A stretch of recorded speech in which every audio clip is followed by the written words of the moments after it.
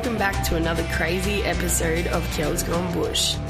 As you probably guessed by the title, today I'm looking into crimes involving one of our most dangerous animals. When I lived up in Darwin, just about every day, every morning, you'd pick up the newspaper and it was a crocodile on the front page and a crazy headline of some shit that the crocodiles got up to that it shouldn't have.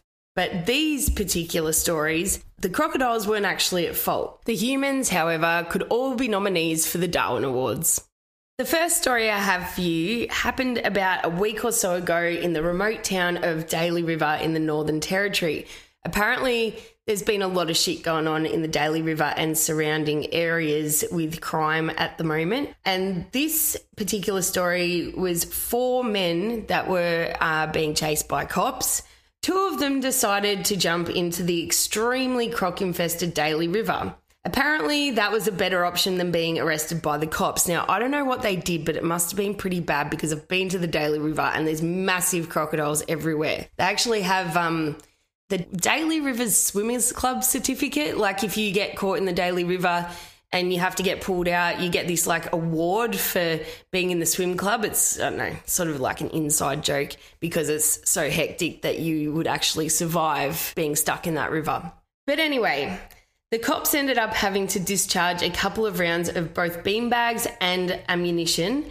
And I looked this up on Wikipedia because I don't know what a beanbag is. But apparently they are little fabric pillows filled with number 9 lead shot weighing around 40 grams, which means fucking jack shit to me. But anyone that knows guns probably understands what that's all about. It's designed to create a blow that will cause minimum long-term trauma and no penetration, but can briefly render a violent suspect immobile. Or crocodiles that are just hanging around in their own habitat doing their own thing and just happen to be next to some stupid people that want to jump into the river.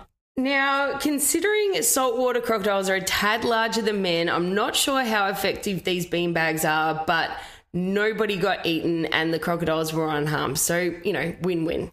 This has actually happened before, back in 2017 when a young couple sped off from a roadblock near the Mary River and they weren't seen after that for a few days. What happened was the couple was suspected of supplying weed in the town of Maningrida in Arnhem Land, and that's a huge, it's pretty bad. You're not allowed to take alcohol out there, let alone drugs. So the cops set up a roadblock on the Arnhem Highway and ended up having to jump off the road when the pair sped through the roadblock without stopping. The police believe they may have jumped into the Mary River, which has one of the highest numbers of saltwater crocodiles in the world. No shit, I took some mates there to spend a night on the houseboat a few years ago. They asked me if we'd see any crocs, and because I hadn't been there before, I was like, oh, maybe we might see a couple. Well, we saw 3 before we even got on the boat. And at night time, when we shot a light on the water, there were like little red eyes everywhere. So, yeah, I don't know what these 2 were running from,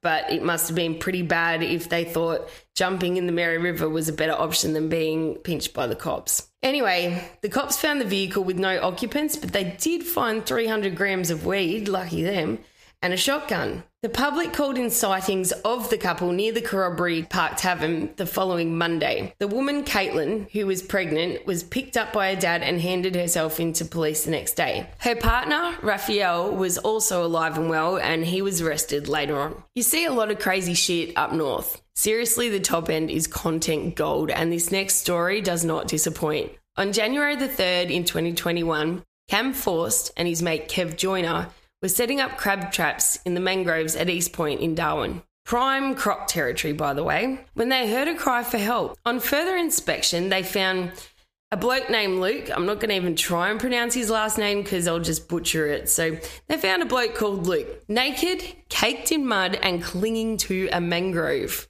Thinking he had had a massive New Year's Eve and this was the end of his bender, Cam stripped off to his jocks and threw the bloke his shorts. They got him in their tinny, and since the bloke wasn't in the best shape, they called the ambos and headed back to the boat ramp where the ambulance was waiting. Luke was taken to Darwin Hospital where the police made their appearance in the story. Turns out Luke was on the run for assaulting his girlfriend and breaching bail. In court, his lawyer argued that his sentence should be reduced because 4 days in the mangroves with humidity, lurking crocodiles and getting flogged by sandflies was punishment enough. While the judge agreed it would have been particularly uncomfortable, he went on to say that it was a self-inflicted, extra crucial punishment through stupidity. Now, I'm no criminal, but I'm pretty sure you're not supposed to leave your personal belongings at the scene of the crime. A rule Alex Cope forgot about when he got pissed and decided to scale the fence of the Rockhampton Zoo and enter the crocodile enclosure. Lucky for him, it was just the freshies, but unluckily for him, he still got bitten. I don't know what he expected to happen, to be honest. Like, just go into a croc enclosure and give him a pat? Like, no, mate. They might be little, but they still bite.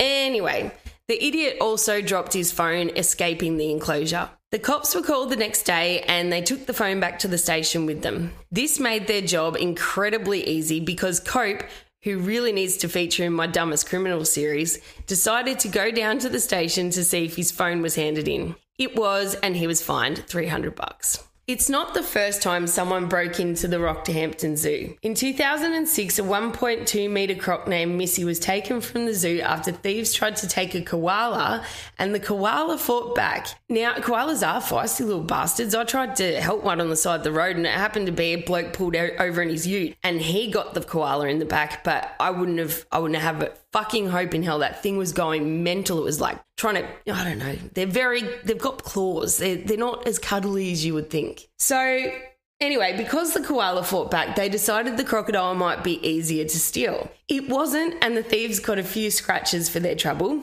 but they managed to get the croc out of the zoo and into the back of the car, much to the shock of the getaway driver, who was a girlfriend of one of the blokes involved. The crocodile was never found, but 2 years later, a man was sent to jail for the croc theft along with other charges. The next crime on my list doesn't exactly involve crocodiles, but there was a bloody good chance it could have if this guy wasn't so lucky. Cameron Macher was driving along the Proserpine River in North Queensland trying to find a crocodile to show his mate. He was so busy looking into the river that he crashed into a tree and rolled the car into the river. Both blokes walked away from the accident, hiking through the scrub to get to town. When the cops found Cameron at 9 a.m. in Main Street, Proserpine, he was unsteady on his feet and not because of the injuries. He blew into the bag and was well over .05, so he ended up charged with a DUI. Now, I used to live just near the Proserpine River. I was just out of Airlie Beach for a few months, and there's you never see any crocodiles. So yeah, he must have been shocked that there was, I think there's one crocodile and it just sort of hangs around, but yeah, it never really, you didn't see stories on the front page of the paper every second day about crocodiles like you did in Darwin. It just wasn't that hectic. Anyway, finding crocodiles in random locations is standard procedure for the top end, but sometimes they don't end up there by themselves. This was the case when 3 stolen crocodiles were dumped at a school in Humpty Doo, south of Darwin. The thieves smashed the glass doors to the front of the school and left the poor crocs in the front office, which would have been an awesome way to start the work on Monday for the office ladies. The crocs were not in the best of health, so they were taken in by Parks and Wildlife. I found more stories of crocodiles being stolen to sell illegally, but there's not much point covering them. It's all pretty much the same. Animals being mistreated and not looked after properly because they are worth big bucks on the black market. I read way too many of where the crocs didn't survive, and they just aren't funny or crazy. They just made me sad, and I thought, why depress my listeners? So that's pretty much it. I hope you've enjoyed today's episode. I had a ball researching it. It's kind of like Dumb Criminals, like Top End style. And I think maybe the Top End just deserves its own special Dumb Criminals because it's always a lot more exciting than the Dumb Criminals down in Melbourne because, I mean, it's Melbourne. But in Darwin, there's always crocodiles or pigs or buffalo or snakes. There's always something dangerous, usually a dangerous animal that's involved or just dangerous terrain in general. So maybe I need to split them up, top and south. Let me know what you think. As always, you can find me on Insta and Facebook. I'll leave the links below. I would love to hear any episode suggestions or feedback or just to chat in general. I'll be back soon with another episode, guys. Have an awesome week.